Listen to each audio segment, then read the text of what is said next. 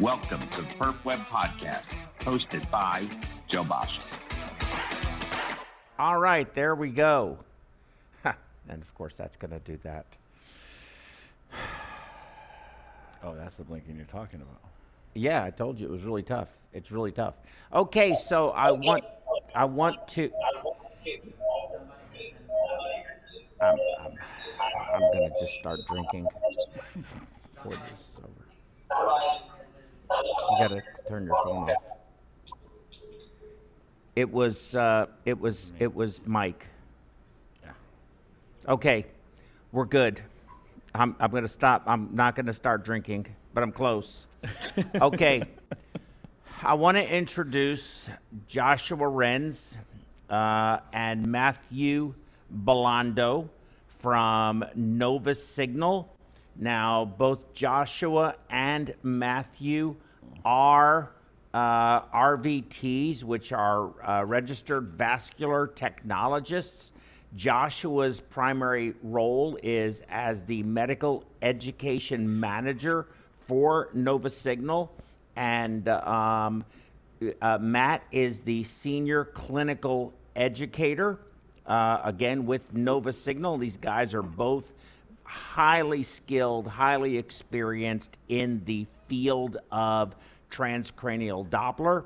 And with me here today is Mike Ceballos. He is the senior regional account manager with NovaSignal, and he has a tremendous amount of experience in the vascular and cardiovascular space, and it's a super guy. We're hoping we're going to be able to bring in Dr. Robert Hamilton, who is the Chief Scientific Officer and co-founder of NovaSignal. But as I said recently, earlier in the introductions, the NovaSignal is the first autonomous transcranial Doppler system that exists currently in the world. And it has some very unique characteristics that I think we can utilize in cardiac surgery. And just for our compliance purposes, these folks that are giving this lecture today do work directly for and are a co-founder of NovaSignal. However, the program nor myself are receiving any kind of financial support or any financial interest in this company. So those disclosures have been made. And with that said, I'm going to turn this over to Josh, Matthew, and Mike and let you guys go forward. I've got your slides here. So if you want to just say next, we will change the slides for you. And Josh, we're not getting your sound. Matt, please come here. Hello, can you hear me? Can you guys hear me okay? Yes. Good, great. Thanks. I believe we don't see the slides yet. They don't see the slides yet. Magic. There, perfect, Great. All right, so this is, again, we're gonna be going over transcranial Doppler, give you a brief introduction of TCD. That way you can follow us as we go through and explain the use of this for intraoperative monitoring. And we'll have a few case studies. You can go to the next slide, please. Great, we already had an introduction on thank you for that. That's the three of us here. Again, I won't go into the introductions as we just did that. But both Matt and myself have been doing transcranial Doppler. Continue to do it with NovaSignal. We're out in the field weekly doing these studies and monitoring these intraoperative cases. Next slide.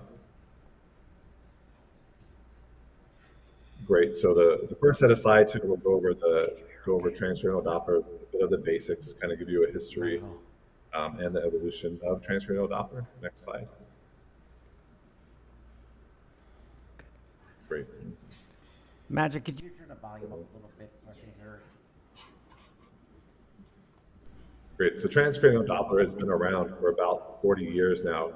The 40th year anniversary was just earlier this year. Transcranial Doppler provides a non-invasive method to assess the blood flow of the major conducting arteries of the circle of Willis. It uses about a 2 megahertz probe, and we look at these vessels through the temporal window with the ultrasound gel. I don't know if I have a bit of echo there.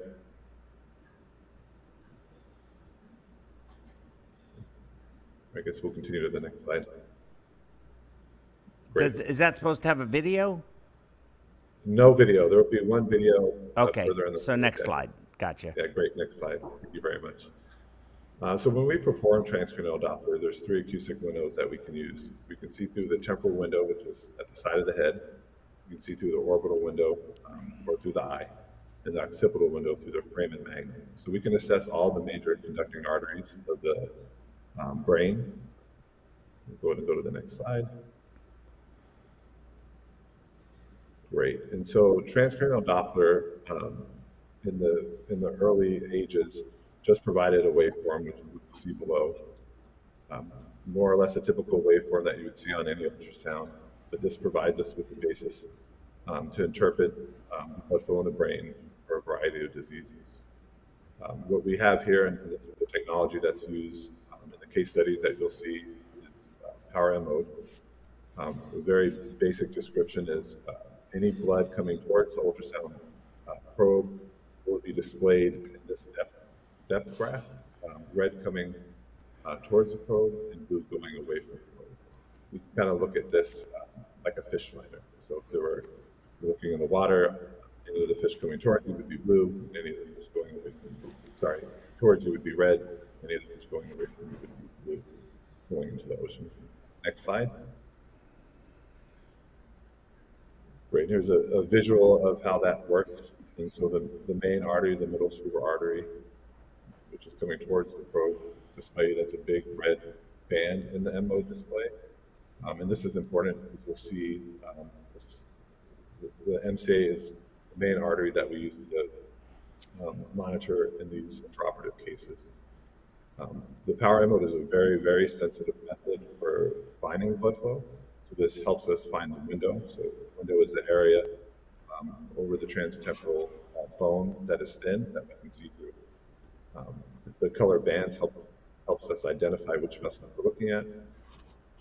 And it also accounts for varying head sizes. Because if the head is bigger, the vessel will be at different depths. And power M mode is also very, very sensitive to the detection of both emboli, air emboli, and particular emboli like blood clot. Next slide. Great. This is a description of the transcranial Doppler waveform.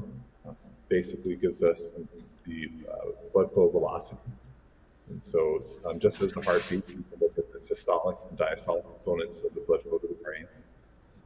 We can measure the cardiac cycle, basically one beat from the next.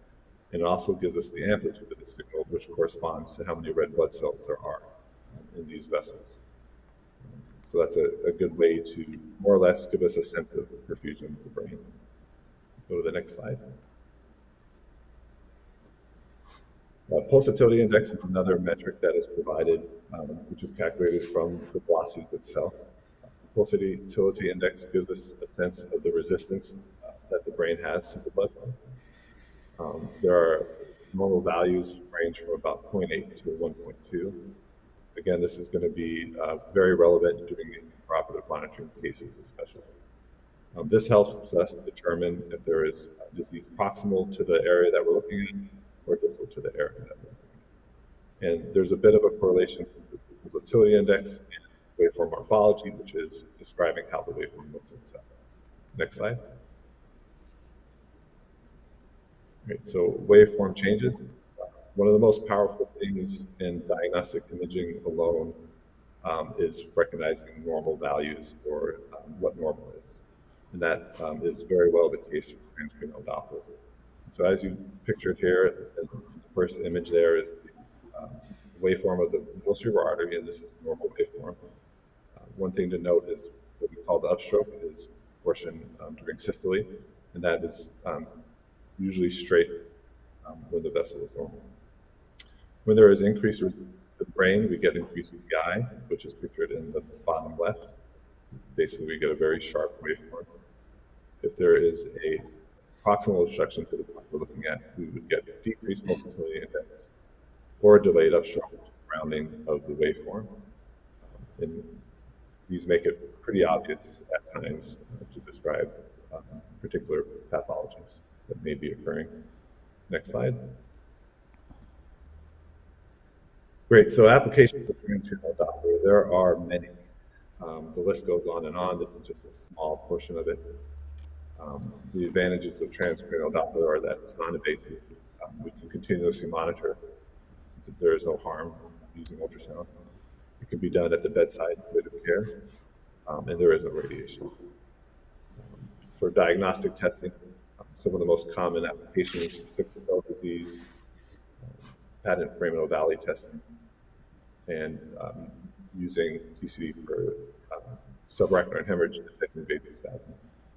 And then monitoring, more or less, monitoring can be done for anyone who has a stroke or had a potential stroke. So some of the more common uses are for monitoring for emboli. So if someone has carotid disease, we like to see if they're embolizing from that plaque in the carotid artery. Cerebral vasoreactivity. So this is the way that we can test to see how much reserve the brain has to accept blood flow. And also intraoperative monitoring, which we'll go into more in the next few slides. Next slide. Great. So again, 40 years of transcranial Doppler. Here are some pictures in a timeline of what the devices look like. Pretty archaic in the beginning.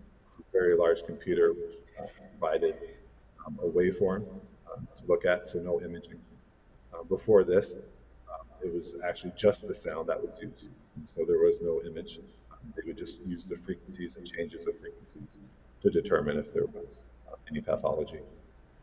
As the timeline goes on, not many changes for the 40 years.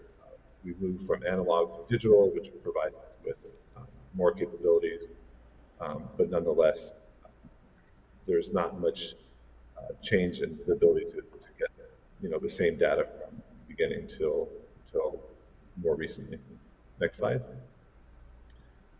Take a look at the progression of automation. So I think maybe about 10 years ago or so, we had robotically assisted devices. So these are ultrasound probes that basically have the ability to angle around once placed in one particular position.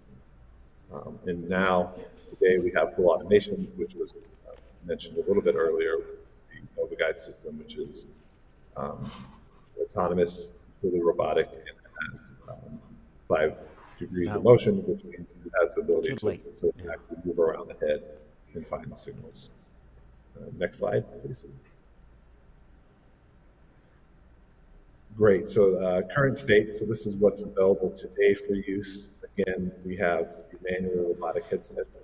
Each one of these requires placement of the robotic probe and acquisition of the signal before they are used to actually monitor and maintain the signals. And then lastly here, we have the NovaGuide system, which moves around. We have a video in a bit here that will show you exactly how that works, so you can appreciate the difference. Next slide. Great, so artificial intelligence, everyone's favorite word these days. This is one of the reasons why this technology is so successful. We have the ability to take tons of data sets and apply them to this technology. Kind of a bit more basic way of describing this, like gathering thousands and thousands of patients' data. We're able to calculate and tell exactly where the window will be for us to find the cerebral blood flow. And this information can be used for the robot to make decisions on where to look and how to maintain this. Okay. Next slide. Great. Along with advances in technology, computing power. We also have the ability to stream and send all this data to the cloud. And so these exams can now be remotely viewed live during the exam, which was possible in the past, but it was usually very isolated. So this would take a hospital that had a system in place that they could actually stream these exams with probably some latency, so they weren't quite live. But now we have the technology to do that. This really expands the use of the technology. The robotics itself allow anybody to use it, and then the cloud really gives us access to experts and physicians around the world who can watch an exam live and provide help that way. Go to the next slide here.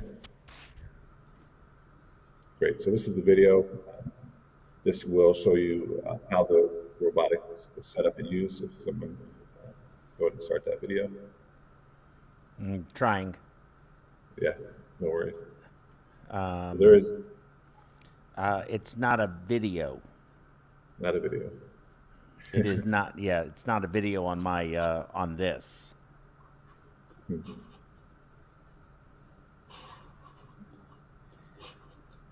Let me see. It should be a video. Let me see.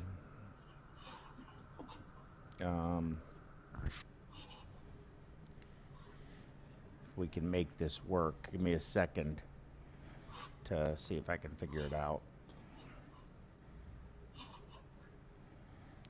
This is this, and this is slide 17. Let me see. 16, 17. Yes, it is a video. Can we, can you do me a favor? Can we switch to my computer for instead of the iPad? So then your laptop up there? Yeah, I have my laptop. No. I can't share the laptop? Maybe if you stop sharing, you might be able to. Okay. See, we already tried that before. Yeah, I don't know how to do it. So we'll just keep talking, Josh, and let me see if I can figure this out. That's fine. I can kind of go over what we're seeing in the image here, but this is the NovaGuide robotic system. It's a cart-based system, so that can be transported throughout the hospital. The head cradle and the robots are on the bed, as you can see placed there. That's where the patient will lie. And then those probe pods, where you can see the ultrasound probe, those can move around the full range of the transtemporal area. And so once the patient is set up, we simply just slide those pods. There we go. Got tricked there. But once the pods are pressed against the head, it's fully automated and will switch around. This is really relevant because for the last 40 years, this had to be done manually. And the learning curve for transcranial Doppler is very, very steep and very, very long. On average, it takes about the whole year for someone to be really trained in transcranial Doppler, which requires somebody who's expert at a center to train them during that period of time. It is physically hard to do, and it becomes complex when there's pathology. And the pathology isn't always seen from day to day, so it can take quite some time for you to see a particular pathology, and this is where the pitfalls usually fall. And so the ability for anybody to be able to put on a robotic system, get the data, and then stream that to experts really expedites the learning process and reduces that learning curve drastically. And so what took years can literally take weeks. Definitely not anywhere near as long. Still working on the video. Matt, Yeah, we're not gonna, Josh. We're not gonna get the video. No video. Just Yeah, move, no, you gotta no move worries. on. Yeah, that's This has completely been fine. a tough day. I'm sorry. It's all right. So So the video simply just would show a patient lying in there and moving around and finding beautiful signals all on its own. It's easy to describe, so we can move on to the next slide. And I can speak to these too, Josh. Yeah, great, thanks. Thank you, Josh, for setting us up with the basic history of TCD.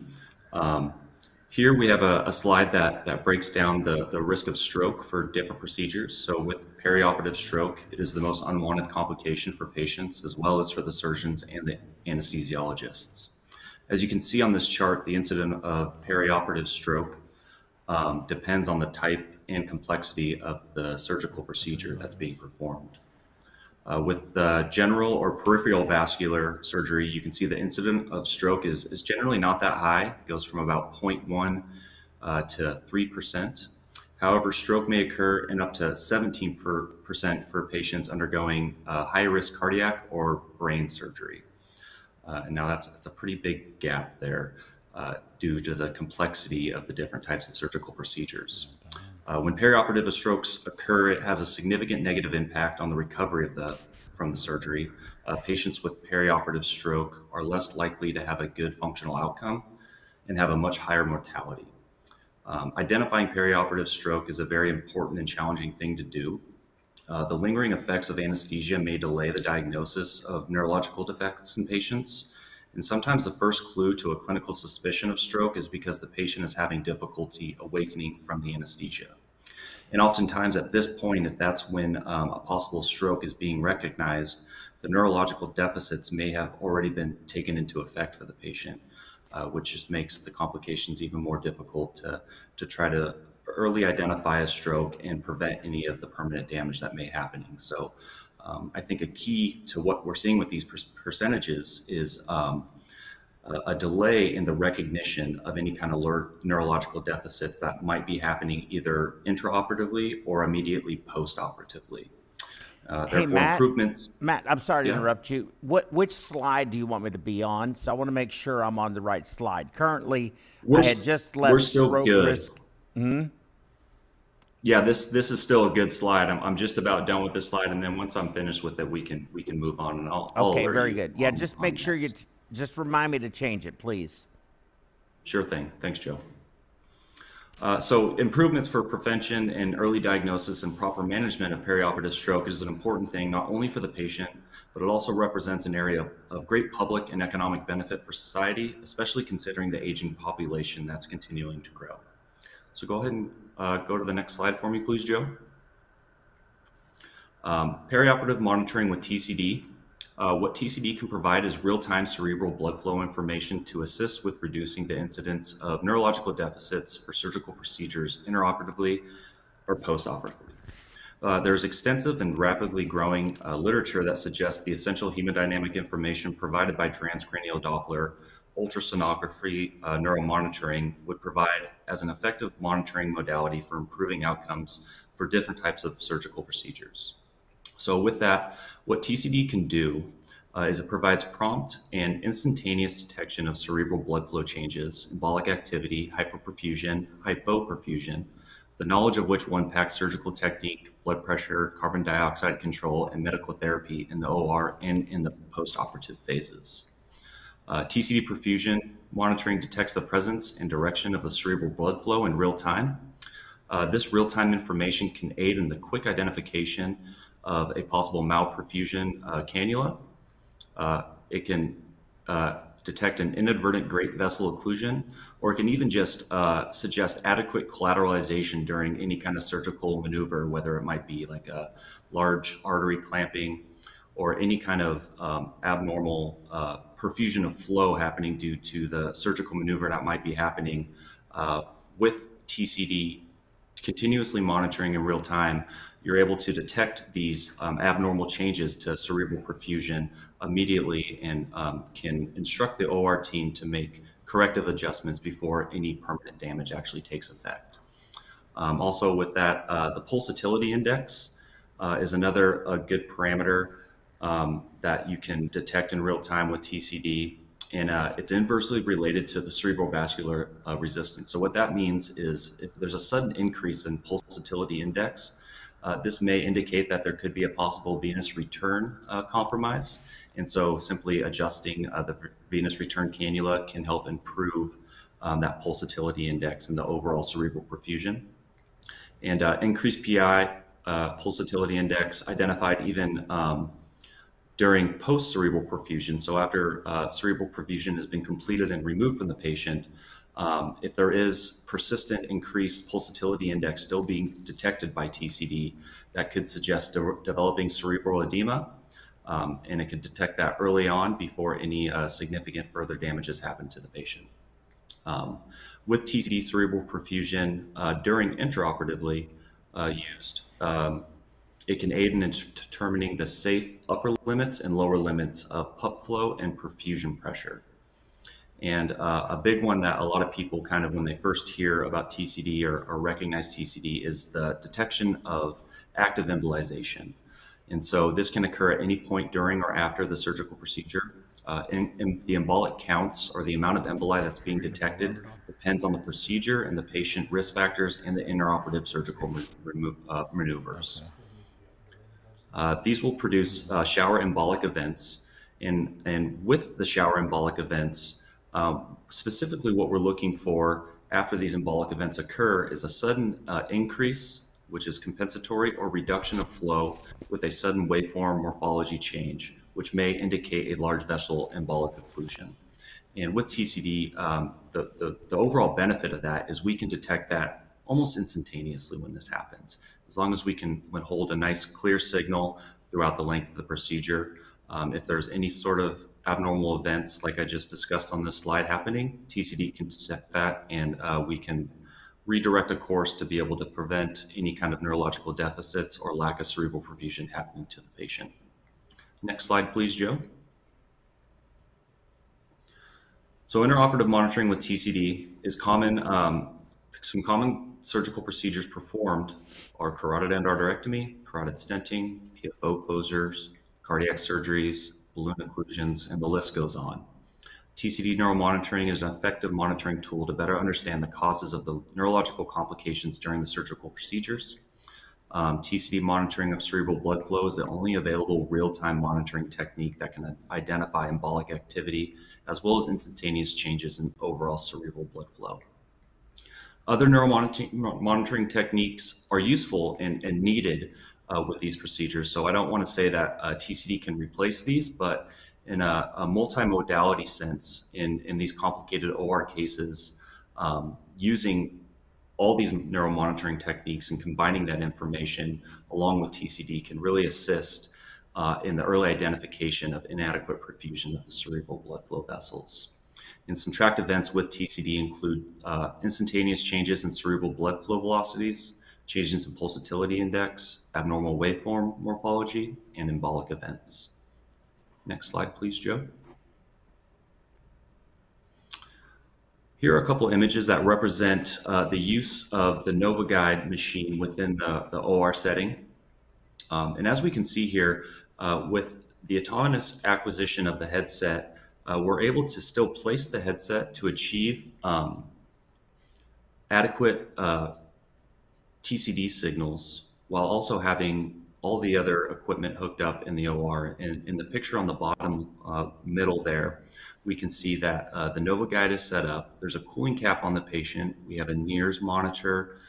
We have intubation and central lines, all within the same picture. And with all that, we're still able to maintain quality, adequate cerebrovascular perfusion signals throughout the entirety of the procedure. And now this has been one of the bigger limitations when it comes to implementing TCD in the OR is there's a lot of maneuvers happening and there's a lot of things that occur during a complex surgical procedure that could cause the TCD signal to be lost or the headset itself to be shifted. And the biggest limitation is to reacquire those signals after that. And the trick with that has been having to go back to the sterile field as a technologist to reacquire those signals.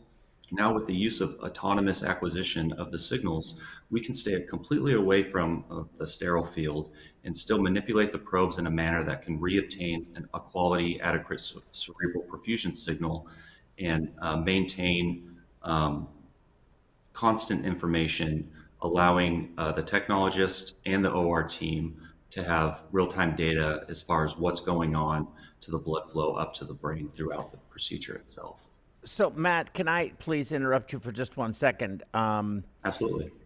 What part of the world, and since I don't know, was this picture here taken in? You don't have to say what hospital, but what maybe country, state, something? Sure. Yeah. This particular picture was in Italy. Italy. And I find what's very interesting to me is here they have their oxygenator reservoir. I can see they're on bypass. They're using a LevoNova pump. This is not the perfusionist here. The perfusionist would be somewhere in this area, you know, be on the other side of this fella. But it looks like they have this monitor, the TCD, in the view for the perfusionist as Yes. opposed to anesthesia. Is that your experience with the use of the device? Yeah, every OR setting is a little bit different, and where exactly we set up the TCD machine has been slightly adjusted compared to the other teams that are working in the OR room, and essentially what space is available for us to nestle in and not be in everybody's way. Well, that doesn't look. Fortunately, That doesn't look very. That doesn't look like it has a tremendously high footprint to me. no, not at all. And that's actually something it's been very useful as far as implementation into the OR setting, is that we've been able to maintain quality signals while also staying out of everybody's way, which is a big step forward with TCD in the application in the intraoperative setting. And if you can move to the next slide, we have a few more representative images that show just different scenarios of where we have TCD continuously monitoring during a procedure. So on the left there, we can see that the TCD workstation is completely moved away, and actually on the other side of all the IV booms and all the monitoring devices, and it allows us to, again, stay out of the way of everybody while also maintaining these quality signals. And with the workstation itself, it's very easy to spin around, manipulate, flip the screen to different doctors and providers, anesthesiologists or perfusionists within the OR that are interested in the information, would like to interpret to see if there's any adjustments that need to be made. If you can move to the next slide. So on top of having a small footprint in the OR setting, the NovaGuide workstation is able to integrate with different OR software.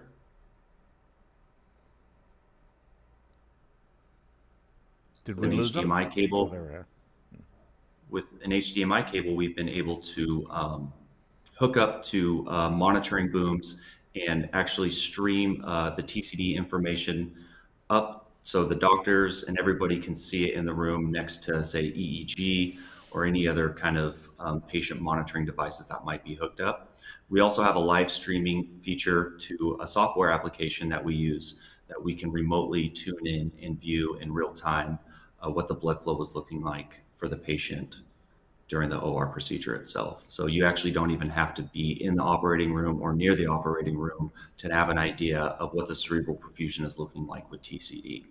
So again, a big step that we have taken forward as far as our TCD device in the NovaGuide is that we're finding ways to efficiently implement this type of technology and information to be able to get this information with ease and transfer it to anybody that's interested in the information in real time. You can move on to the next slide now. And so going forward, we have a couple case examples, but I wanted to kind of open up for any questions after those last few slides before we touch on some use cases and some examples that Josh and I have been a part of. Okay, very good. Well, we have 12 questions so far. 12 questions that are not redundant questions. So one is the first. I'll just go down the list. What is your experience with the use of a TCD in CV surgery? CV surgery, go ahead, Josh. in CV surgery? That's the question. What is your experience with the use of TCD in CV surgery? Yeah, I can start. Cardiovascular surgery. Yes, Go ahead, Josh. cardiovascular, CV surgery. Yeah, Sorry. Yeah, I guess I'll start that off. So I've been lucky enough to monitor probably hundreds of these cases, different cases, everywhere from the aortic arch repairs to TAVRs, PFO closures. Being part of the Spencer Labs in Seattle, we performed a lot of research looking at utilizing TCD in a lot of these cases. And from my experience, with the robotics, and we've done this in Europe, Canada, in the U.S., all across the country, we've been able to successfully put that on and use it during all these procedures. And typically, one of the things that we see the most are issues with cannulation. So either cannulation, or if a shunt was put in during a carotid at times it's either kinked or just not placed properly, and we do see a reduction in flow. That would probably be, at least from my experience, and I'll shoot it off to Matt now, that alone has been pretty significant as far as monitoring these cases. Yeah, and it's actually it's opening some interesting information that we've been gathering during some of these procedures. For instance, we've noticed that the embolic activity during certain catheter maneuvers or tracking a catheter over the aortic arch, while also understanding patients' risk factors of possible atherosclerosis and also stent deployment. All these types of maneuvers can create embolic activity. And so tracking and monitoring these different maneuvers while also seeing the embolic activity gives us a good reference to see what the best maneuver might be for those particular cases, in ways that we can improve it to decrease the amount of embolic activity and possible disruption of cerebral perfusion to the patient during these specific exams. Now, with the large variety of different surgical procedures there are out there, there's a lot of information that you can obtain, and it can really kind of come down to based on the patient's risk factors and what's going on with the procedure itself, specific treatments and therapeutic measures to help improve patients' overall cerebral perfusion by decreasing the negative neurological deficits. So that's very nice. That really dovetails well into the next question, which is from a colleague, perfusionist friend of mine, who says, because of what you just had mentioned, what do you say to those that argue it already happened? What difference does it make? Yeah, that's very common. We hear that quite often, especially with embolization, because embolization, especially during these surgeries, adding blood thinners or retrieving a clot is probably something that isn't going to happen. But there are some very important findings with embolic activity, like once the procedure is done, if the patient is still embolizing. That's a key finding that would otherwise be unknown. You would not know that they're embolizing. And you would identify it during the case, which is important because then they can act on it after the case, and they can continue monitoring postoperatively and treat the patient accordingly. And so I've personally seen that. Once the patient is closed up, there's no reason to have air emboli. So we can really dictate that these are particulate emboli, and then post-operatively they can treat the patient. Well, there's a follow-up question to that that's not necessarily, it may be indirectly related.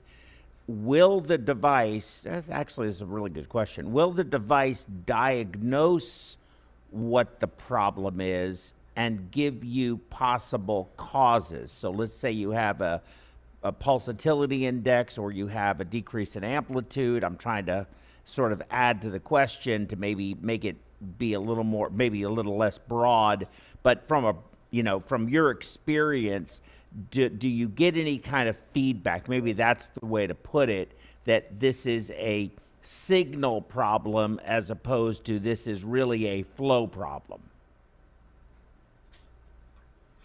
Yeah, so there's a few different techniques when it comes to determining it. What TCD does is it, again, I think something that we got to remember is the real-time information that we're receiving from TCD during these procedures. With stroke, we want to be able to identify immediately if there's any kind of bad perfusion happening up to the brain. And so to touch back on the embolization, it's commonly known now that embolization does happen during these procedures, and we've identified that a lot with TCD. Now, with the action of embolization happening, what we're looking for when it comes to monitoring with TCD is not just strictly, yes, there was embolization here when you deployed this stent or ran this catheter. What we're concerned about is the sudden waveform morphology change or a sudden reduction of flow immediately following any kind of embolic activity, which could suggest a possible large vessel occlusion or lack of perfusion happening up to the brain in one way or another. So to kind of touch back on the last question you asked, does it diagnose?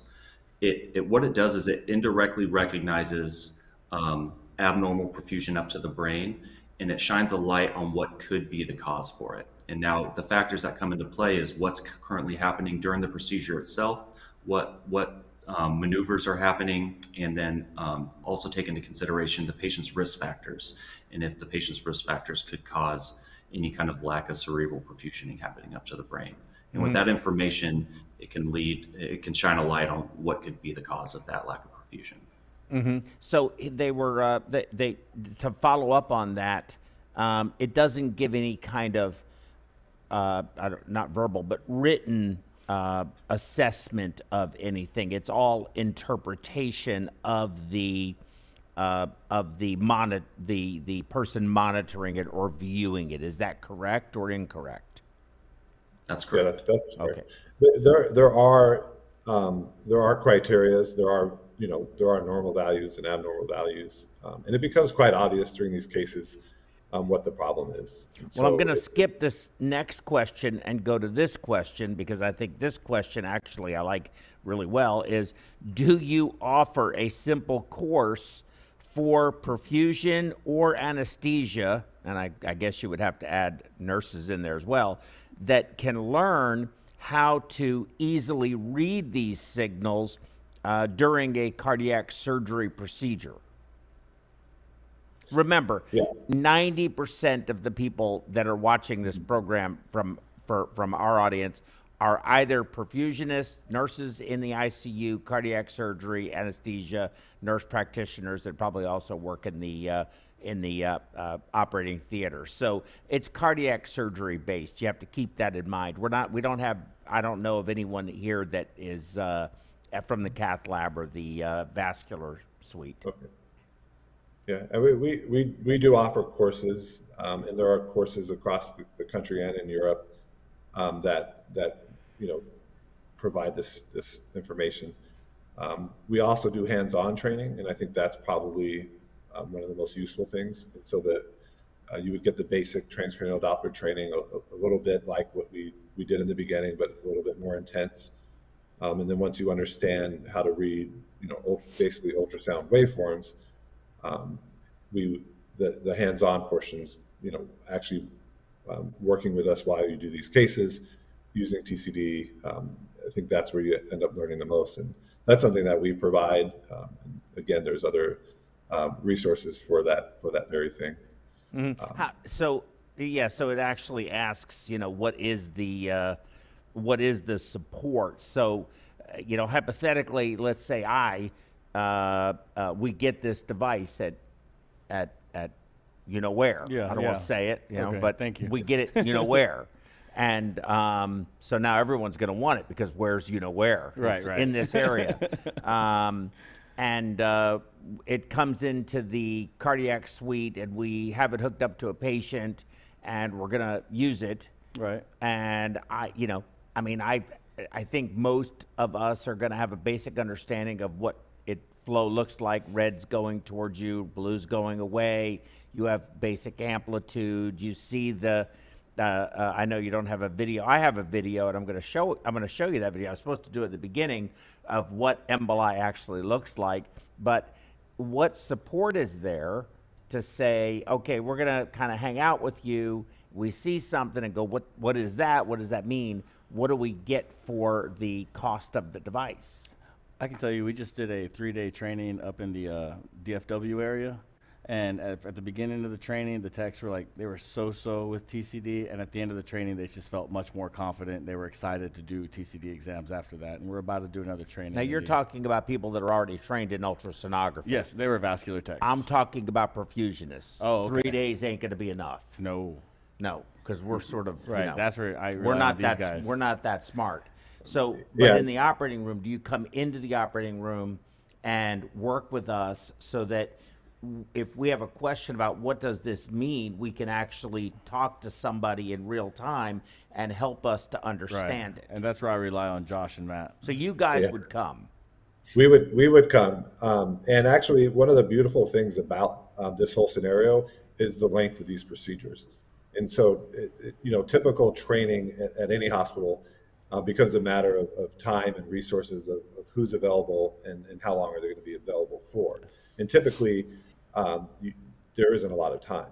But when you're in the operating room for 10 hours, six to 10 hours. I mean, no, being able to we're work- not. I mean, hopefully we're not. Hopefully we're Yeah. not. Yeah, Okay, well, we're like, we're more- shooting it up like 4 hours. We got some really good surgeons. 4 hours. Yeah, that's- And I don't want to do those cases that take that long or work with those surgeons that need that long. So we try to keep it around Okay, 4 fair. hours. But you're right. The Fair enough. procedures are a little longer. There's usually a lot happening. You have let me not get in my own thing. Let me address the questions that people had. Did you want to say something about that? Yes, actually, we do provide support for the operating room. Matt, Josh, or a few of others on our med ed team could come out and support those cases. We'll go as long as needed to make sure that they feel comfortable. And but yes, we're always there for support. We're one of the only manufacturers that offer the support that we offer. You're the only manufacturer that has the device. That's true. Okay, so this question seems obvious to me, but I'm going to ask it out of respect to the asker. How does this differ from NIRS? I have a couple of slides, but let me let you address it because it was a question that was asked by by an attendee. Yeah. So Go ahead, Matt. I was just going to say that NIRS and then EEG, they assess. So NIRS assesses the superficial blood flow on the outside of the brain, as far as I understand.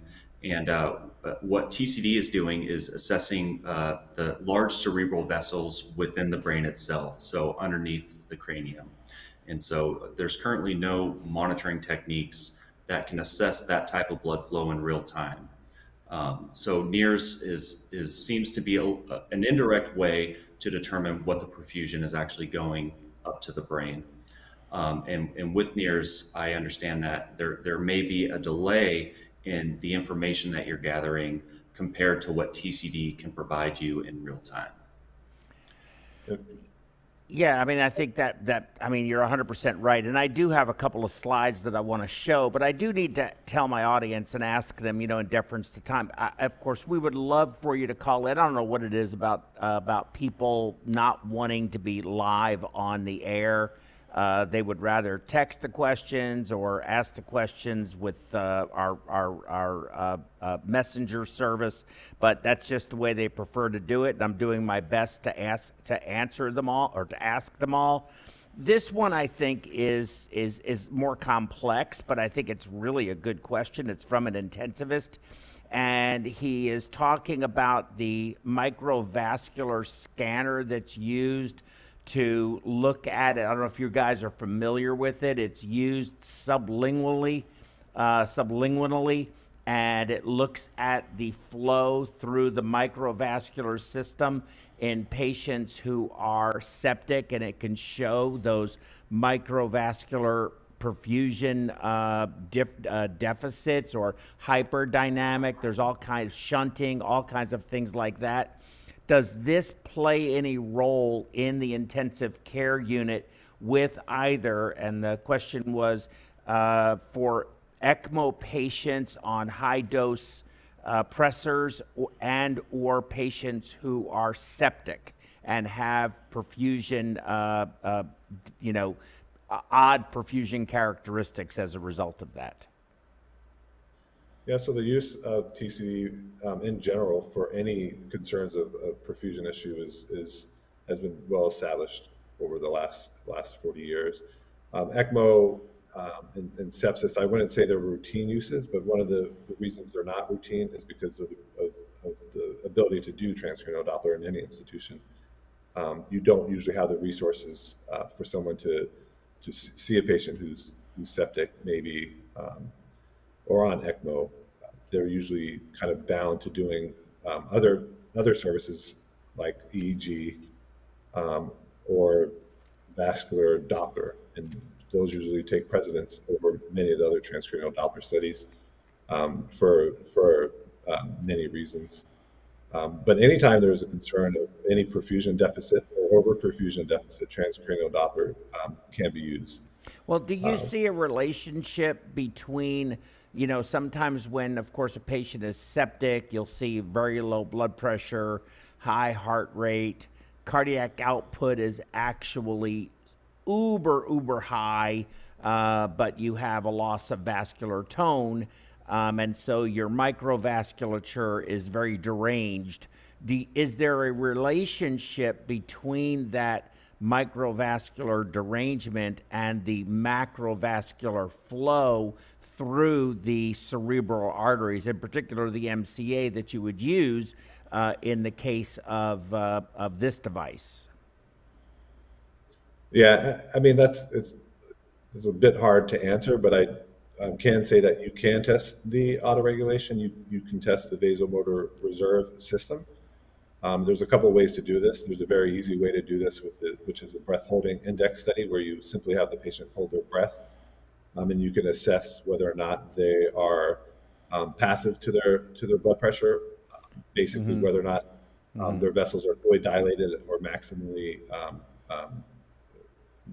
dilated. The reserve is full. And that's the pulsatility index he's talking about. Is that the pulsatility, the PI you're talking about?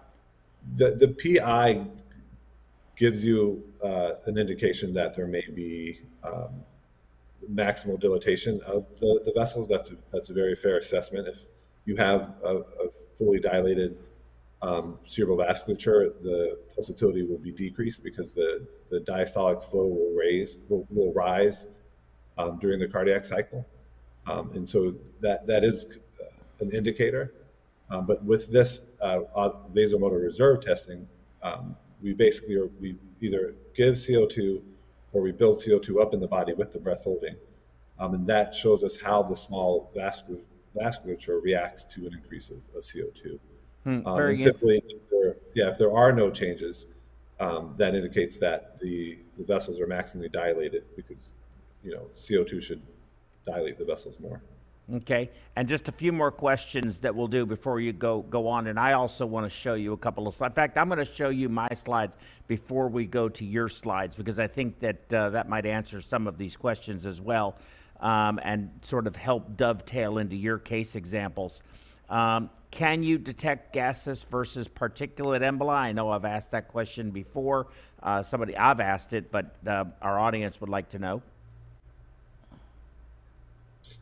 Yeah, I can answer that.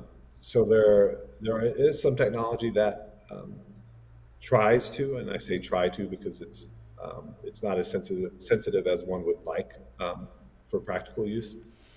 It's often used for research.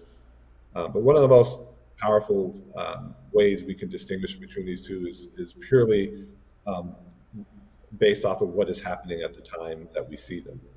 And so if you do an easy example is if you inject air for a right to left shunt study to look for a PFO, that that's air, right? And when you inject it and there's a PFO, that you'll see it in the brain in about 3 heartbeats. And if you didn't do an injection and you saw emboli, it's an assumption still, but it's a very strong guess that those are going to be particulate emboli, because there's no reason for there to be air. Right, but keeping this in the within the context of cardiac surgery, where you have a lot of manipulation of the aorta, cannulation. You've got patients that are, vasculopaths, they have atheroma, they have calcification, you have the pump, you have air, you have all these things happening. Is there any recognizable difference in the, let's say, the velocity of an embolic event that occurs, which would lead an experienced sonographer or person involved in this that could say that is likely gaseous, that is likely embolic, because I would think that, or likely particulate, because I would think gas would move faster. Like, is there anything that tells you that on the signal that you get? Yeah, that's a great description. So air emboli are very reflective, and you usually have a very, very strong signal. And so when you show your slides, and Matt had some emboli up in the previous slides, but basically you get this white streak. And air emboli are always very, very bright, which means the amplitude's high and the reflection of the actual air bubble is high. If you did a carotid endarterectomy procedure and you pulled out that carotid plaque, what happens is there's new plaque that grows over basically the wall of the vessel that was taken out. There's 3 walls, and they take out the intima. So a smooth layer of plaque grows along that wall that was taken away, and that plaque you'll see break off, or small pieces of that clot, let's call it, you'll see break off, and they're visible, but you can tell completely the difference between air and that particular emboli. So there's contrast injection. So if you did a contrast injection, it looks different than an air bubble injection and real emboli breaking off. Definity, which is a lipid-based air bubble that's covered in lipids, they use for enhancing imaging, for echo. That looks different as well. And so there are differences. I think if you're experienced enough, you do get a very strong sense that these are probably not air or gaseous, and you're concerned. That's something that we would bring up during these cases. You can also look at the transesophageal if it's not collapsed, and you can see any of the chambers of the heart, and you can see air bubbles. Oh, we see massive amounts of air when we do a valve.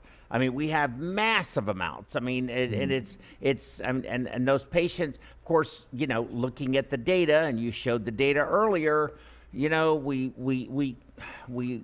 want to believe it's benign, but we know it's not. So, I mean, those are very good. Of course, we get the obvious questions from people. I don't know if you want to answer it today. You guys can if you want to.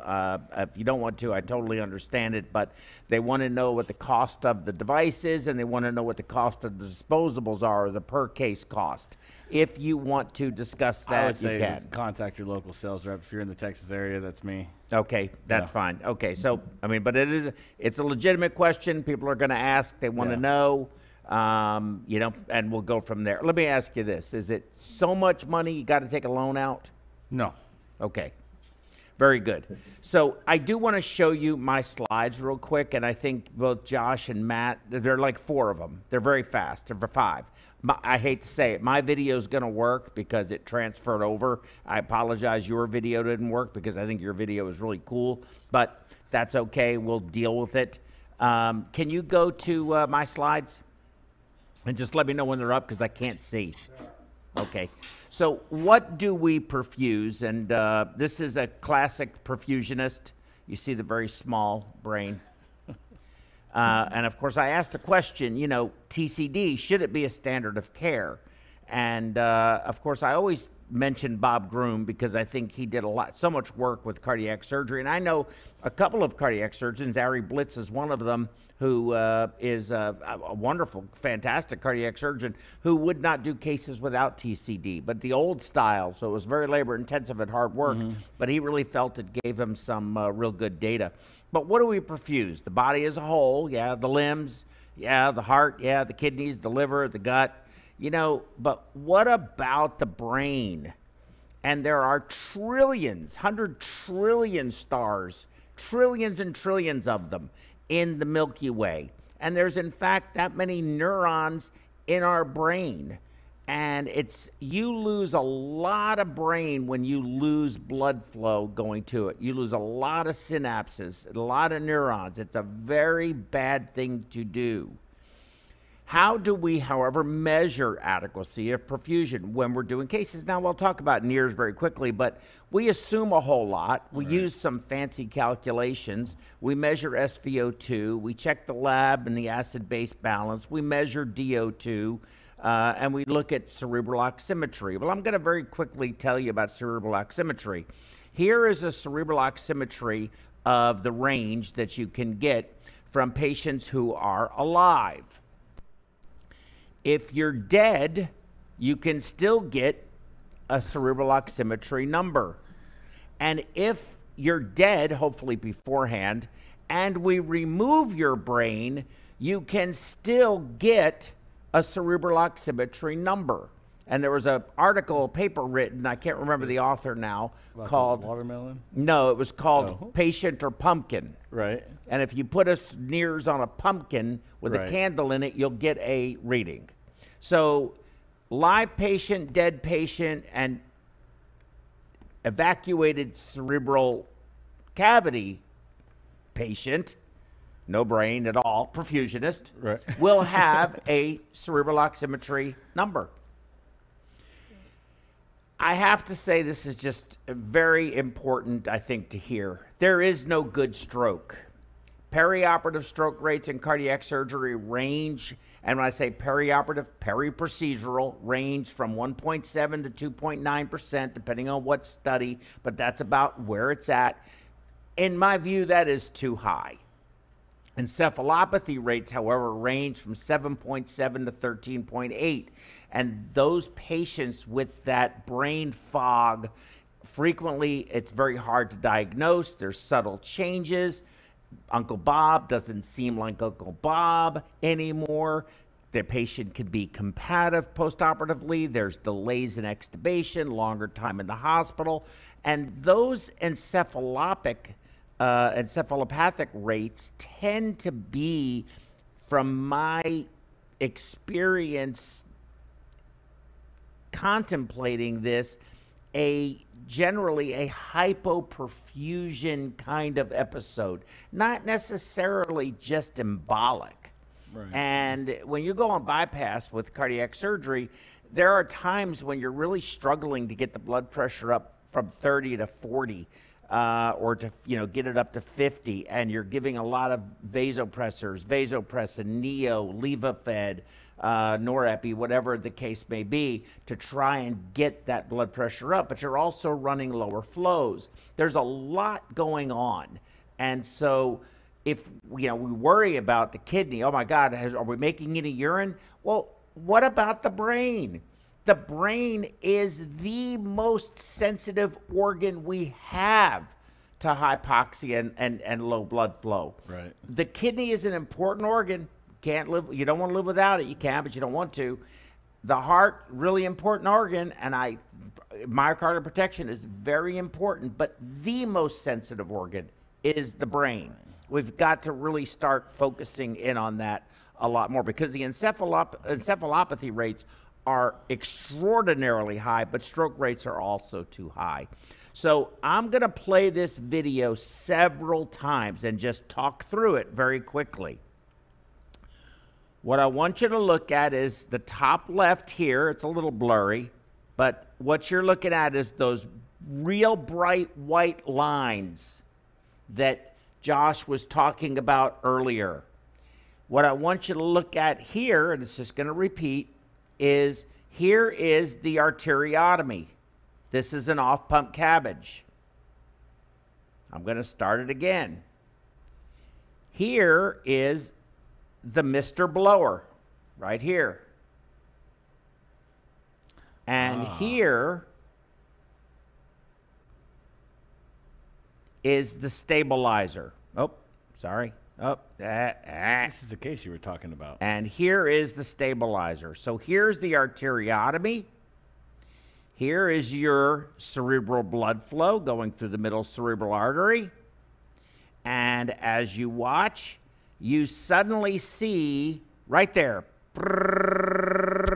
all those reflections. And what I want you to do is simultaneously look right here. See the Mr. Blower? I'm going to let you watch it one more time. Bleeding out of the coronary, coronary being cleared, reflection of gaseous emboli. Think of the MCA as a target organ to be protected. So what is happening? Well, I'll tell you exactly what happened. I'm going to stop it right there. Here. Yep. You see the first little reflection, and look at the Mr. Blower. It is blowing in the coronary, up the coronary, out of the coronary ostia in the aorta, and straight up to the brain, to the middle cerebral artery. There it is. This is Dr. Ramchandani's case at Methodist, and they were using your device, the NovaSignal, at the time this was done. That's a good finding during surgery. And that shows you that just because you're off pump doesn't mean you can't do something, because having seen that, you're going to definitely change maybe the angle of where that Mr. Blower is coming in. Instead of pointing it towards the proximal portion of the coronary, the more distal portion, turn it down, farther away, don't use it at all. So what did they do when they saw that?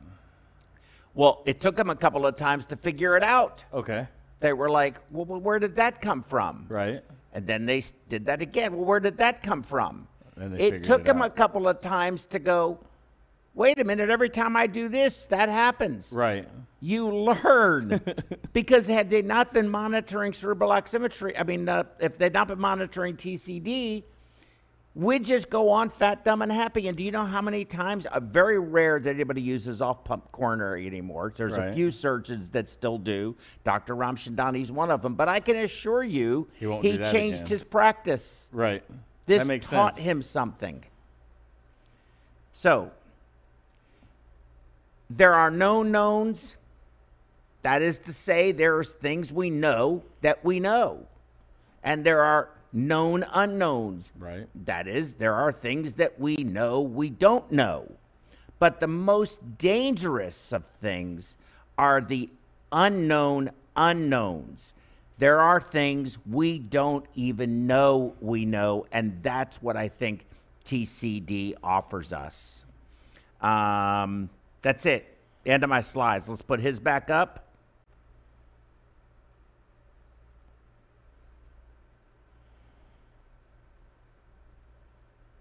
And we'll go to case presentations. And from current. And we're back up. Those were my slides. And that's sort of how I feel about this whole process of what we're doing here. We simply don't know. We have very easy ways of knowing if we are protecting the myocardium. I can look at if we're giving cardioplegia, it should be asystolic, right? It's not going to have anything. When we take the clamp off, I can look at the heart. The heart is beating, but it ain't beating great. And I look up at the EKG, and the ST segments are elevated. We probably have air in the coronary. I need to drive the perfusion pressure up, blow that air out, and it gets better. Or one of the graphs isn't very good, and they might have to redo the right coronary or the LAD or whatever it might be. But we can see it. There's an immediate sign, right? You can look at the kidney. I can look at metabolites, the creatinine level, look at the urine output. I can treat it with some Lasix. Did I get a reaction? Probably kidneys are probably okay. Right. Liver's probably going to do okay no matter what until later. You know, having hepatic failure is a completely different problem here. But the heart and the kidneys. Even with cerebral oximetry would never have noticed that problem. Not at all. But that problem really did exist. And I think that's just an awesome example. Yeah, it really is. And cerebral oximetry is looking at the blood flow in the skin, the bone, the underneath the bone, the mixture of arterial and venous blood. So it's taking all of that into account. And if you have enough hypothermia, maybe, or whatever, enough of your cerebral vascular system open, you're probably not even going to notice any change in your cerebral oximetry numbers, but you could have embolized and not have zero flow through, one of your right MCA and not even know it. Well, and now with the robot, you can see if you have flow and what the velocities are. That's what's critically important. I think there's such a difference in this. But anyway, let's go on with your case presentations, guys. I'm so sorry. I hope those slides added some value. Oh yeah, most definitely, and we can proceed to the next slide. I think that was a great segue into this case. So this case is an aortic arch repair that was performed in Liverpool, UK. The doctor there, the cardiac surgeon who's performing these procedures, was trying to figure out a way to help this patient. So he had a patient who committed suicide due to postoperative delirium, and after that, it was kind of the last line for him in his quest to figure out what he can do during these procedures to limit something like that happening, as well as trying his best to prevent stroke as well. And so it's been long known that cognitive dysfunction after these procedures has been a big concern from aortic surgery. But postoperative delirium, acute sleep update, is something that has been recognized more recently. We see about a 9% risk of stroke during these long aortic arch repairs, and in Liverpool, they're experiencing about a 30% rate of delirium. I don't know what the national averages are. I don't know how well those are taken into account for, but they've done a good job of that. And again, they decided to use transcranial Doppler in order to prevent some of this stuff. Go ahead and go on to the next slide. Yeah, I would say those numbers, just for for the sake of discussion, are pretty consistent. In worldwide in first world, cardiac surgery centers that are doing aortic surgery. A 9% stroke risk is pretty reasonable. Probably maybe a little low. Sounds like this guy takes a lot of care. 30% of the delirium rate, I think, is also very consistent with that type of operation. I mean, a big, like an acute aortic dissection, you've got a much higher risk of stroke than that. But 9%, 30% seem reasonable. We did this earlier, but just to give you a sense of actually using the robotic system during this procedure, you can see that a cooling cap was used, NIRS, and pulse oximetry of the brain. So all this here's stuff. Here's the cooling cap. Here's your NIRS. Here's your BIS. Here's your robot, your trans TCD. Here's your patient is intubated, and here's your central line here. Yeah. So you've got a lot. Yeah, there's a lot there, and it actually fits quite well in there. The central line may require an extension. To date, that's really been the only adjustment to the patient or the area that we've experienced.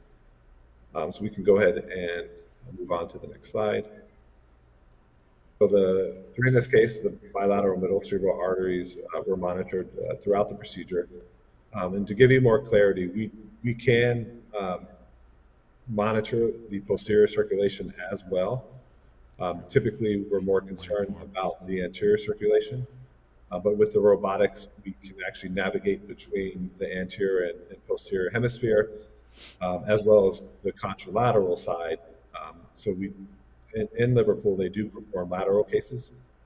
They've adjusted their system to be able to do so. And they will actually, because of the sensitivity of the power M mode, we're able to monitor the contralateral side. So you can go clear across from left and see the right side, or you can see the right side from the left side. But routinely, we monitor the middle cerebral arteries. The majority of the blood flow will go to that hemisphere of the brain. This way we can capture as many emboli as possible, as well as any significant flow changes.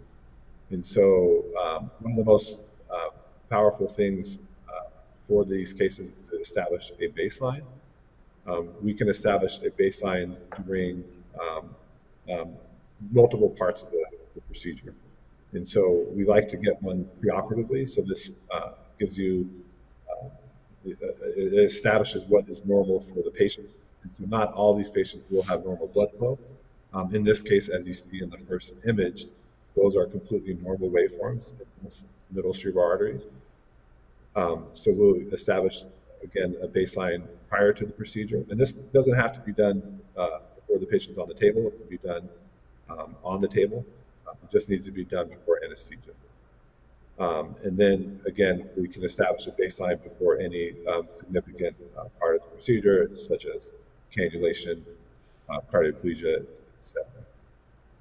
The second image here is used to establish a baseline during bypass, as well as the last image, which gives us the baseline during hypothermia or of the patient, which in this case was done to 22 degrees.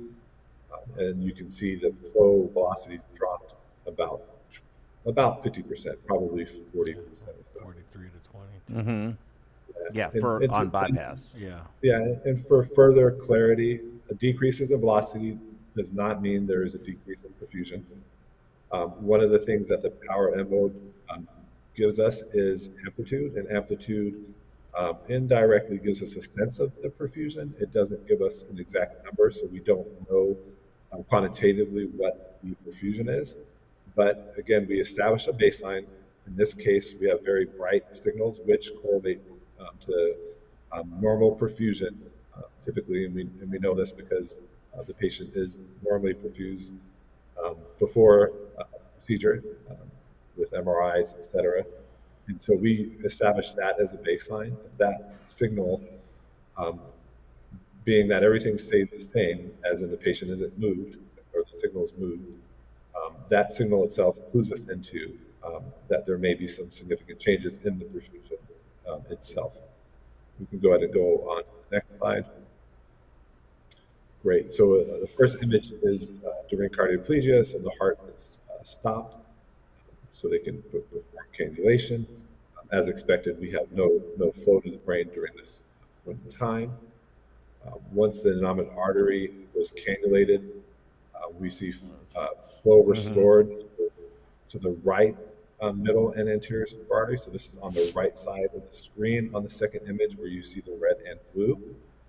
There are some most likely air emboli during this part of the procedure, as we expect air to be introduced into the system once these cannulas are placed. But interestingly, what we see is the left side of the brain is only being perfused to the anterior cerebral artery, not the middle cerebral artery itself. So that red band that you see in the last image on the left side of the screen, where you see the emboli going through, so the larger white streaks, that is the portion of the signal that's the middle cerebral artery. And you can see that is absent during cannulation of only the right, or the innominate artery on the right side. And so despite flow going to the ACAs, it doesn't necessarily mean there's connection into the middle cerebral artery itself. And so we can rely on cannulation of just one artery if there's enough collateral in the brain to provide flow to all of the vessels. And we can see this real time. We can tell if the brain is adequately getting blood flow to it during cannulation. At this point, we know that the cannula to the innominate will not provide flow to the right MCA. And so cannulation of the subclavian was initiated to restore flow to both MCAs. This cannula was placed, and interestingly enough, again, there was still crossover. And so as you can see, the red and blue signal represents the MCA and the ACA. You should see that on both sides. So on the left side, the ACA is coming towards us, which means it's reversed. So competitive flow or something wrong with the cannula is causing crossover. So it's causing the right side of the brain to actually help or provide flow to the left side. If you have an intact circle of Willis, you know. Right. Exactly.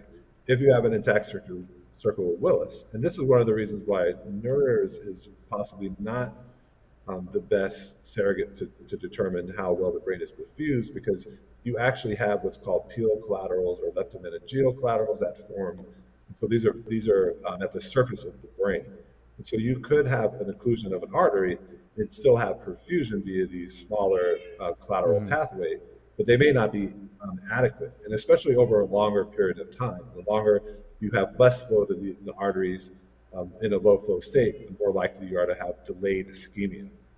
And this occurs. So the ability for us to tell that an artery is compromised lets us know that there's a potential for that. But it also gives us the ability, it gives this whole surgical team the ability to figure out what the cause may be. And so we can proceed to the next slide. Great. So once that was recognized, they adjusted the cannulas.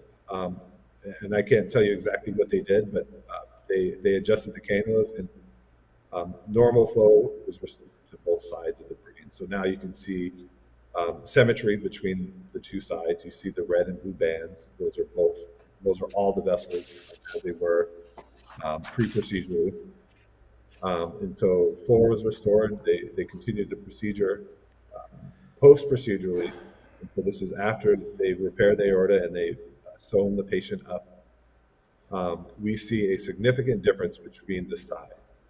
And so a couple of questions back, someone was asking, are there clear-cut outputs from the machine that, that blatantly tell you that there's an issue? It doesn't print that out, but there are very obvious changes, and one of the biggest changes is just the ability to look and compare one side to the next.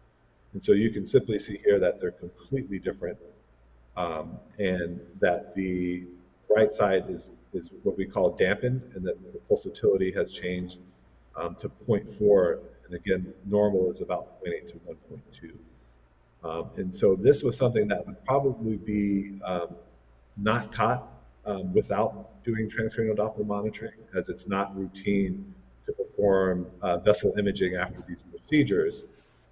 That typically is only done if someone is symptomatic post-operatively, and even then, they're typically not going to rush somebody off to CTA.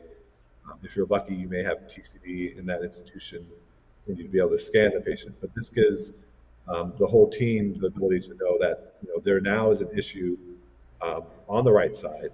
And this could likely be in the carotid artery, because we have damp flow, which suggests a proximal obstruction. And so this is a perfect example of why transcranial Doppler monitoring is important to be used during these procedures. Again, in this institution, their goal is to use the blood flow velocities to determine what rate the pump runs at during the procedure. And so they actually tailor that rate based off of the blood flow velocities. Sounds like the video may be working. So this case, again, it demonstrates how we can actively watch the blood flow, see if there's any changes, and alert the team so that they can quickly see if there's anything obstructing the flow that they can change. And then I think we have a few more cases, but I'm more than happy to take any questions about this. Yeah, the only question that I got on this section was, do you keep a record? One second.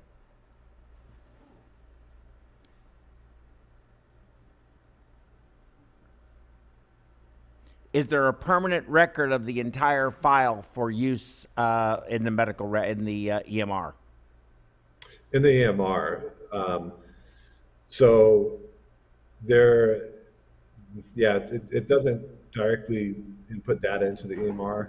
There are systems that it can communicate with. So there's Moberg, ICM Plus.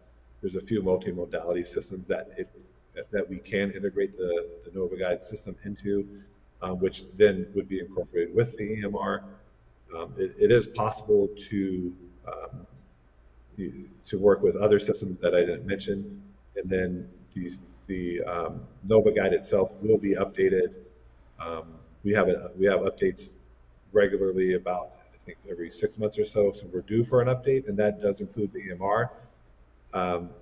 Again, I think, as Mike said, you can maybe contact, you can contact the company and we can give you more insight into exactly what that will provide. So, but is there a permanent record of this? In other words, you do a case, so you use it. Let's say you use it routinely on every case. Is there a file that is saved anywhere so that if that patient later on has some kind of a problem and somebody says, well, you know, did we have any problems when we were on pump? Did we have good flow? You know, were there any things that occurred that there is a physical record of it? I believe with our NovaGuide View app, there is. We can save the entire study with our NovaGuide View app, and then also, yes, screenshots can be sent to PACS system and video clips, and they're saved in the NovaGuide View as well.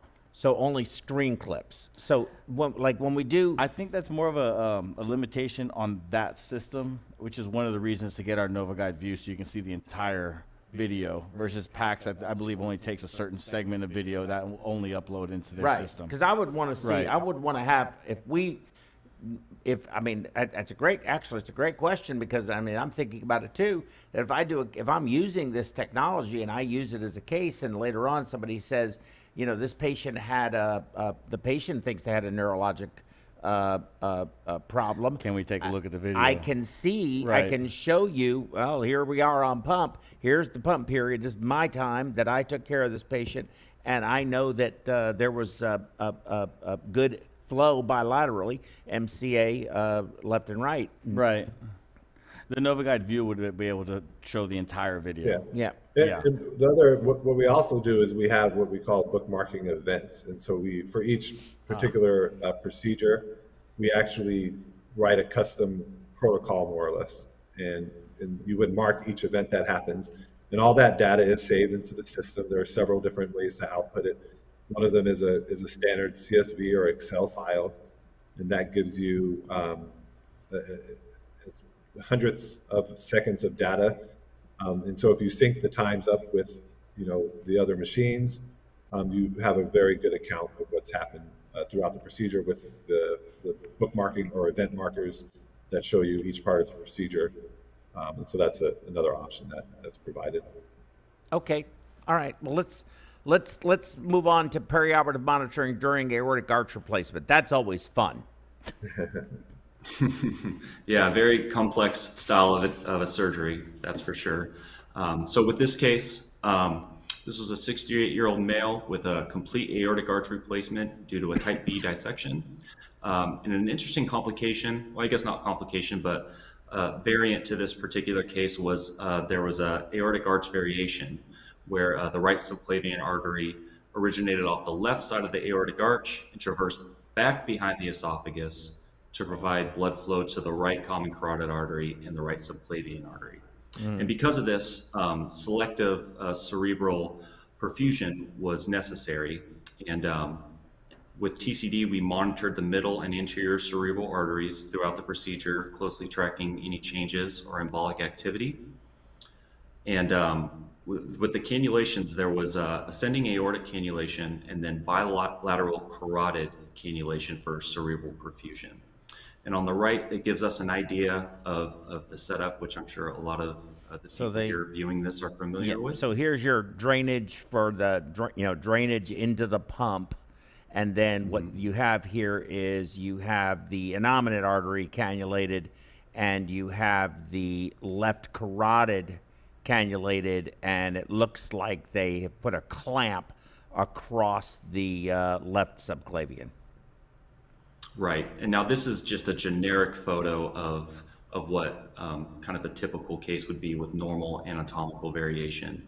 With this particular patient, since they did not have a right I phenomenon. see, right here. Yeah, they had this weird little deal going on here. Yep. Yeah. Yep. And so what they ended up doing is for systemic perfusion, they cannulated the ascending aorta.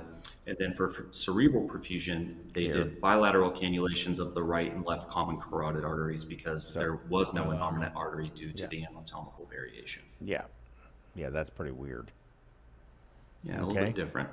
Go ahead and move to the next slide.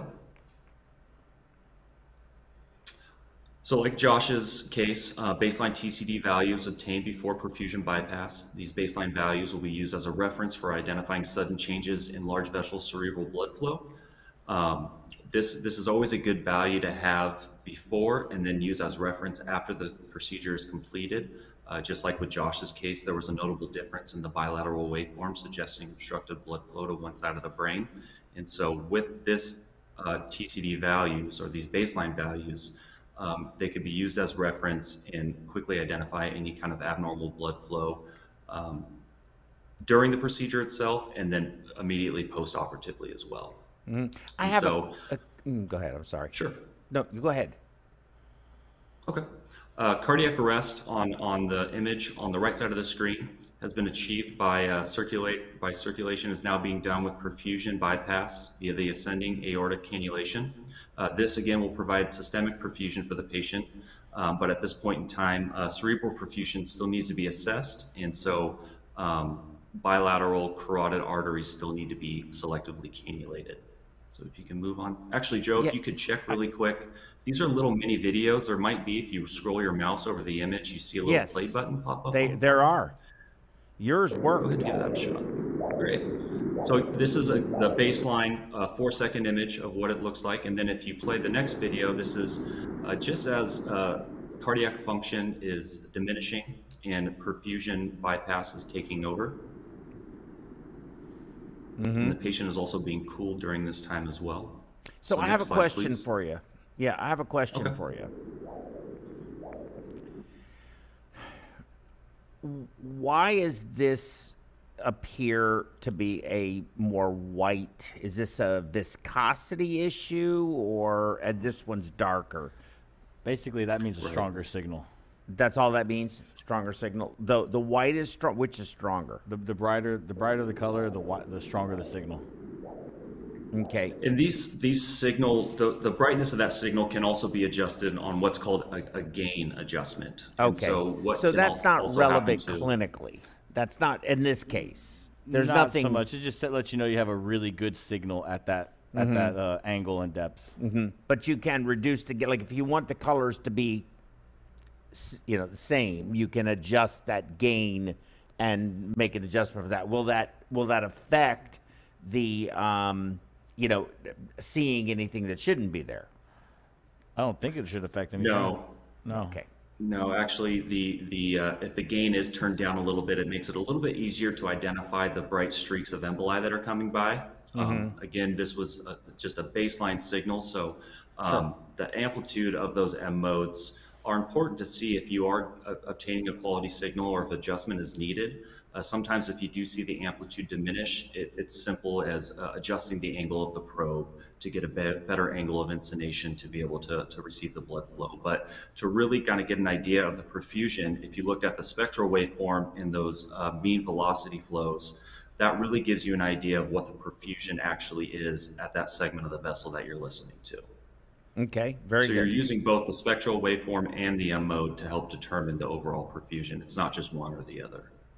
And in this case, so this is the spectral, the top, and down below is the flow. Exactly. Yes. Okay. Like I said, we're perfusionists, man. Come on. Yeah.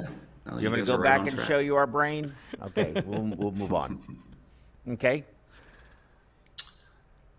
So this is the moment in the procedure where the right and left common carotid cannulations were happening. So selective cannulation. The below images show large changes in the right and left middle cerebral artery velocity spectrum during the cannulation process for cerebral perfusion. So these two video clips here are very interesting in the sense that this is a very sensitive part of the exam where you're establishing cerebral perfusion. And so when you click and play these videos, it's showing the exact moment in time where the cannulas were turned on and begin providing cerebral blood flow. So like Josh's case where they were placing the cannulas, you see that there's no blood flow up to the brain, but as soon as they turned on that right carotid artery cannula, you can see that influx of blood flow immediately and determine whether the direction or collateralization was happening. And also within that, you can see some emboli streaks going by, which are likely air emboli due to the cannulation. And important at this particular moment of the procedure is to determine that there's adequate, stable perfusion throughout that can be obtained throughout the rest of the procedure itself. And so if you go to the very right video, what happened shortly afterwards is we noticed a little bit of asymmetrical perfusion from one side to the other. So the right side had a little bit elevated perfusion, which is concerning for hyperperfusion. And that kind of goes down to where the patient's at in the autoregulation process of the brain and how well that brain is receiving that cerebral perfusion bypass. Let me get this up, and I want you to talk about that for a second. Let me pause the video, if I can get it to pause. Okay, there. Maybe I just need to blow it up. Okay. Okay. So, so let's go over this. You know, when you say you noticed some asymmetry, where am I looking? On the top of the screen, you'll see a 13 mean centimeters a second versus a 37 mean centimeters a second. I see 13. Right. Okay, 13 and 37. Yes. So there we go. So there's one side. There's the left side, left MCA, right MCA. Yes. Now I clearly see what you're talking about. Right. Here you were talking about this big, in this image that's in the center of the screen, that hyperemia you were talking about. Now that's just the initial influx of the blood flow. Okay. And so imagine the brain just moments before that cannula was turned on was receiving zero blood flow at all. Right. So the brain is likely at that point saying, hey, there's no blood flow to the brain. I'm going to expand my vessels as wide as I can get them. I'm going to do whatever I can to be able to get blood flow up here because this is obviously not a correct thing to be happening for the body. So when that cannula is initially turned on, it comes down to the flow rate that's happening from the cannula and how much that brain is going to receive blood flow at that point in time. And when that cannula is turned on, that's when we can notice maybe a little bit of auto-regulation of the brain setting in by the brain saying, okay, I'm getting blood flow again. We need to stabilize this blood flow so we can adequately perfuse this organ, and it'll adjust accordingly depending on the patient's specific situation. Gotcha. That makes a lot of sense. And here what we're seeing is this flow in the left side much lower than the flow in the right side. The signal itself looks obviously very different, and the velocities are obviously very different. Right. And so essentially immediately afterwards, having a little bit of an increase in blood flow isn't necessarily an abnormal urgent thing, but what we want to prevent is long-term hyperperfusion causing abnormal effects to the brain over a long period of time. And so it was communicated to the OR team that we are noticing an asymmetrical difference from the right side of the brain to the left side as far as perfusion goes. And we spoke with the perfusionist to see if there's any type of pump adjustment to help prevent that hyperperfusion setting in on the right hemisphere. And if you go to the next slide, it'll show the stable perfusion blood flow. No, I have to keep going. There you go. There you go. So now you can see that the right side has gone down, and there's a lot more symmetrical blood flow from one side to the other. Yeah. And I have to pause it is what I have to do to make it so it doesn't just shut off. So there you go. So yeah, so now 19 on the left, 15 on the right, much more, you know, almost equal or more equal certainly than they were. That makes a lot of sense. Right. And so even on the right side, how we see on the M mode on the bottom there, it looks like that is almost like a weaker signal. What was done shortly afterwards is just a slight repositioning from the NovaGuide machine itself, not having to go up to the patient at bedside, but we actually repositioned the signal to be able to get a better signal in the M mode itself. But what we can still gather from this information is that the MCAs are both normally directed, and so are the ACAs with the red and the blue. And then being able to monitor the mean velocity of both right and left and keeping them symmetrical lets us and the OR team know that throughout the rest of this was a 6+ hour procedure, that there is adequate perfusion happening to the brain that's uninterrupted and remaining stable the whole time. And I think that is a very important point that I think you should bring up is that you have that ability to, let's see if I can get this slide to stop doing this. I'm sorry.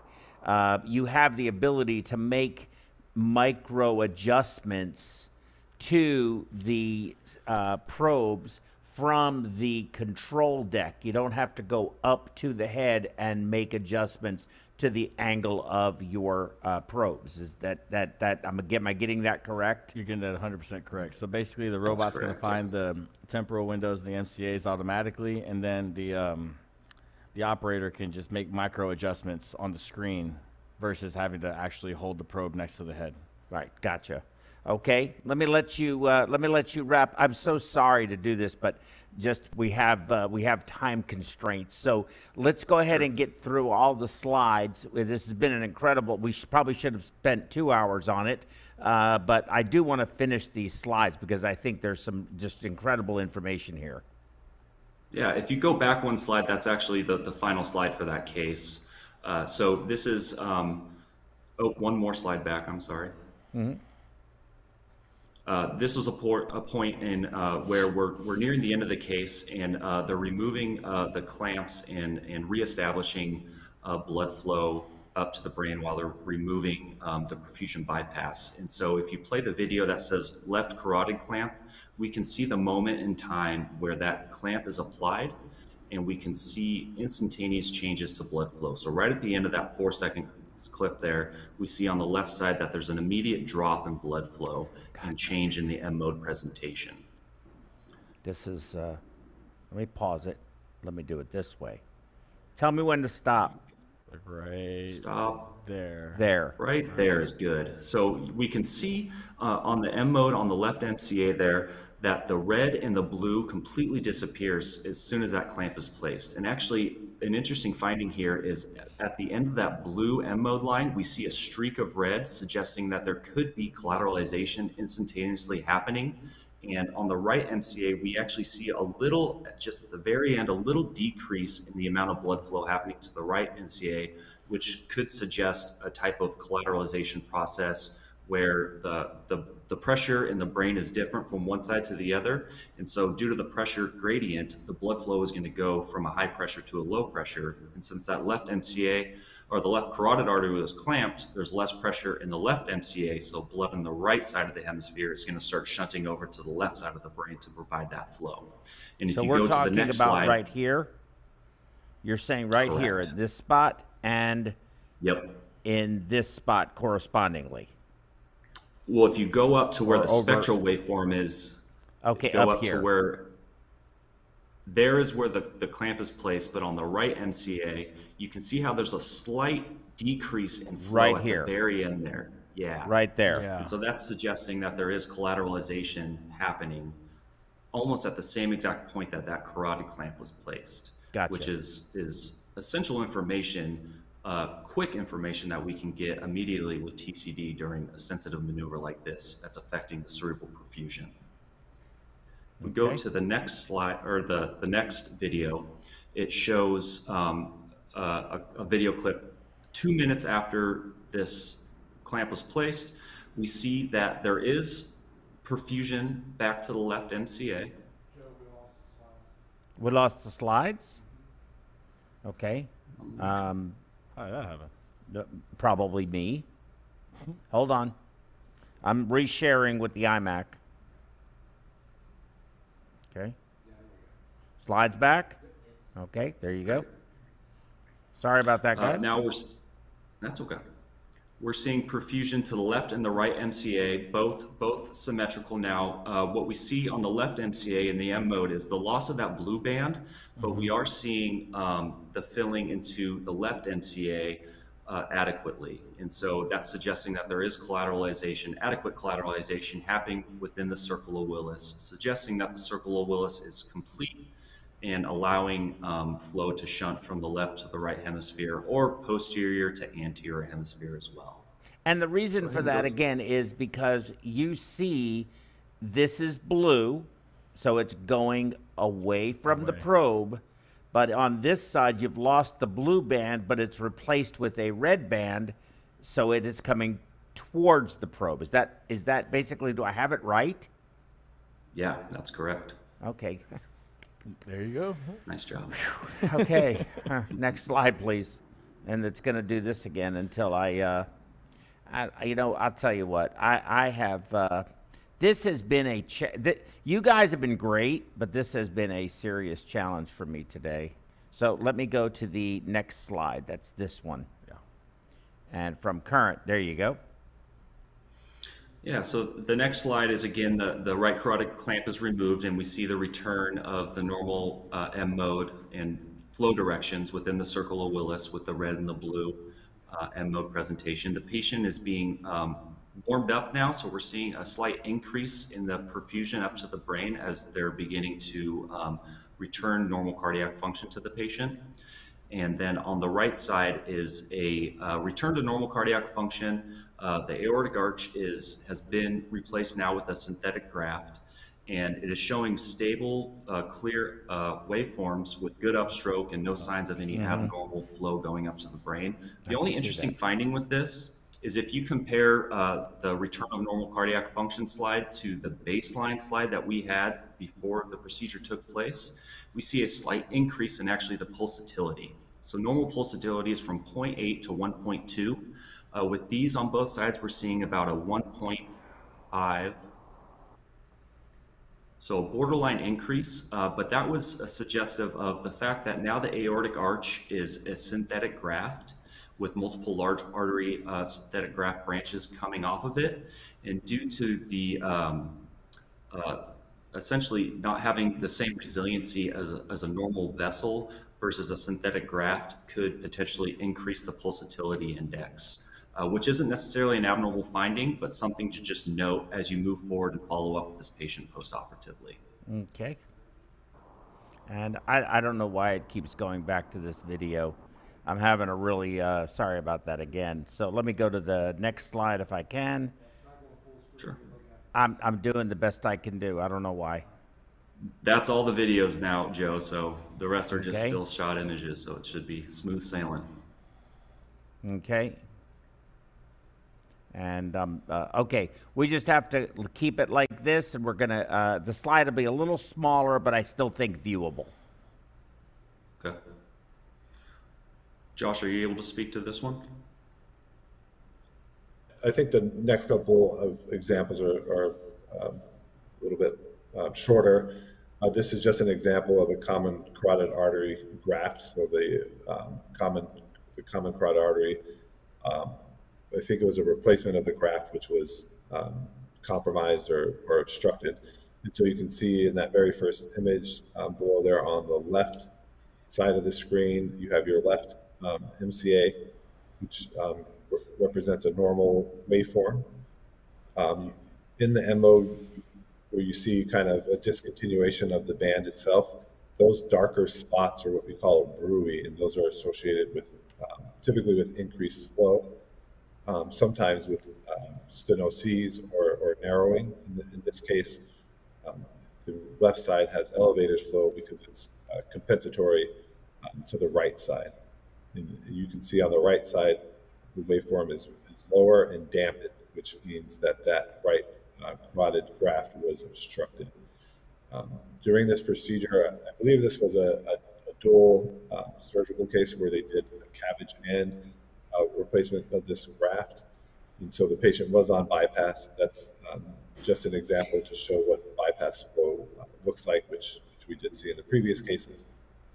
And then post-operatively, we see normalization of both sides. And so for all the various reasons we've mentioned prior to this about why you'd want to monitor, in this case particularly, we'd probably be more concerned about emboli because they're dealing with the carotid itself, as well as the flow. But a large shower of emboli and changes in flow would be of concern. In this particular procedure, it went without a hitch.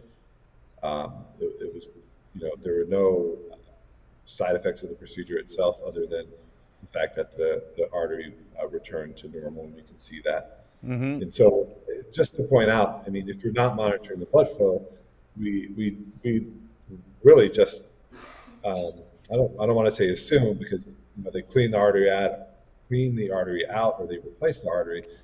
And so they know that the flow is normal and the artery is normal or the graft is normal.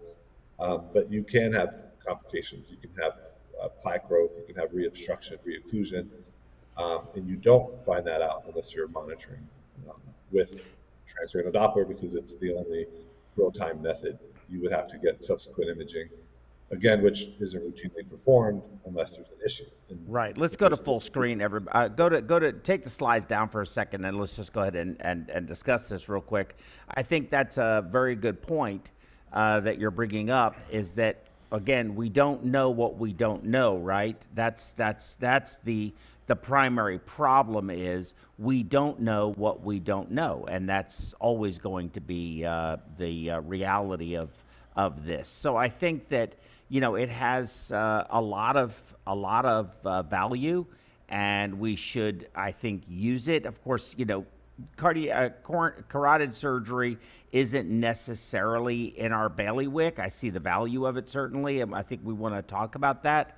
But I'm really interested in this, in the use of cardiac surgery, and would like to see, obviously more of that. But, again, in deference to time, I think, Josh, if we could wrap this up, I'd appreciate it very much. I have to, again, I have to be compliant, and we're already 15 minutes, into this. So if we could just maybe go quickly through the rest of these slides, it would be appreciated. Yeah, definitely. You can. Again, so this isn't a cardiac case. I get, sometimes they may use perfusion, but this is during a transcarotid periodic revascularization. Just again, like the previous cases, there were some issues during the case, which showed reversal of the carotid, which you can see in that first slide. Again, you see the flow changes, and then we can, alert the team, and they adjust things properly. I guess we were on to the next slide here. So just some highlights of some existing literature. Over the last year, there's been quite a few papers that have been published. Right here in Houston. Out of Liverpool. We have a nice letter that was published showing their experience, which we just showed with the case. Well, I can tell you, Dr. Lumsden and Dr. Durrami both are incredibly involved and believers in imaging. We don't do enough imaging, and I see you have the Methodist papers on there. They do incredible work there with this. I know they have that one with the CPR and seeing ineffective CPR with no cerebral blood flow, and then the faculty or the staff physician got involved and started really pumping on the chest, and of course you saw really good cerebral blood flow at that point in time. But very, very, very interesting. And I know I'm assuming they're using it there. How do people? And let's just do this if we can. I hate to cut you short, but I have to. How does our audience reach out? How do we get a hold of people if we want to get an evaluation? What do my audience do, whether they be here in the United States or whether they're here in Houston, in the United States, or anywhere in the world? What do they need to do to find out more about this device? You know what? They can always contact me, and I'll point them in the right direction. They don't know how to contact you. None of us know how to contact you. Say my contact info? So what we'll do is, David, can we add to the comments in the video Mike's contact information after post-production? We will put it in the description of the YouTube video, so people that see that will get that. And I'll point them in the right direction. And they can always go to NovaSignal.com. Can you, you guys have a website, right? It is NovaSignal.com. It is NovaSignal.com. See, I got it right. And let me just pull that up if I can. I'm going to go to NovaSignal.com.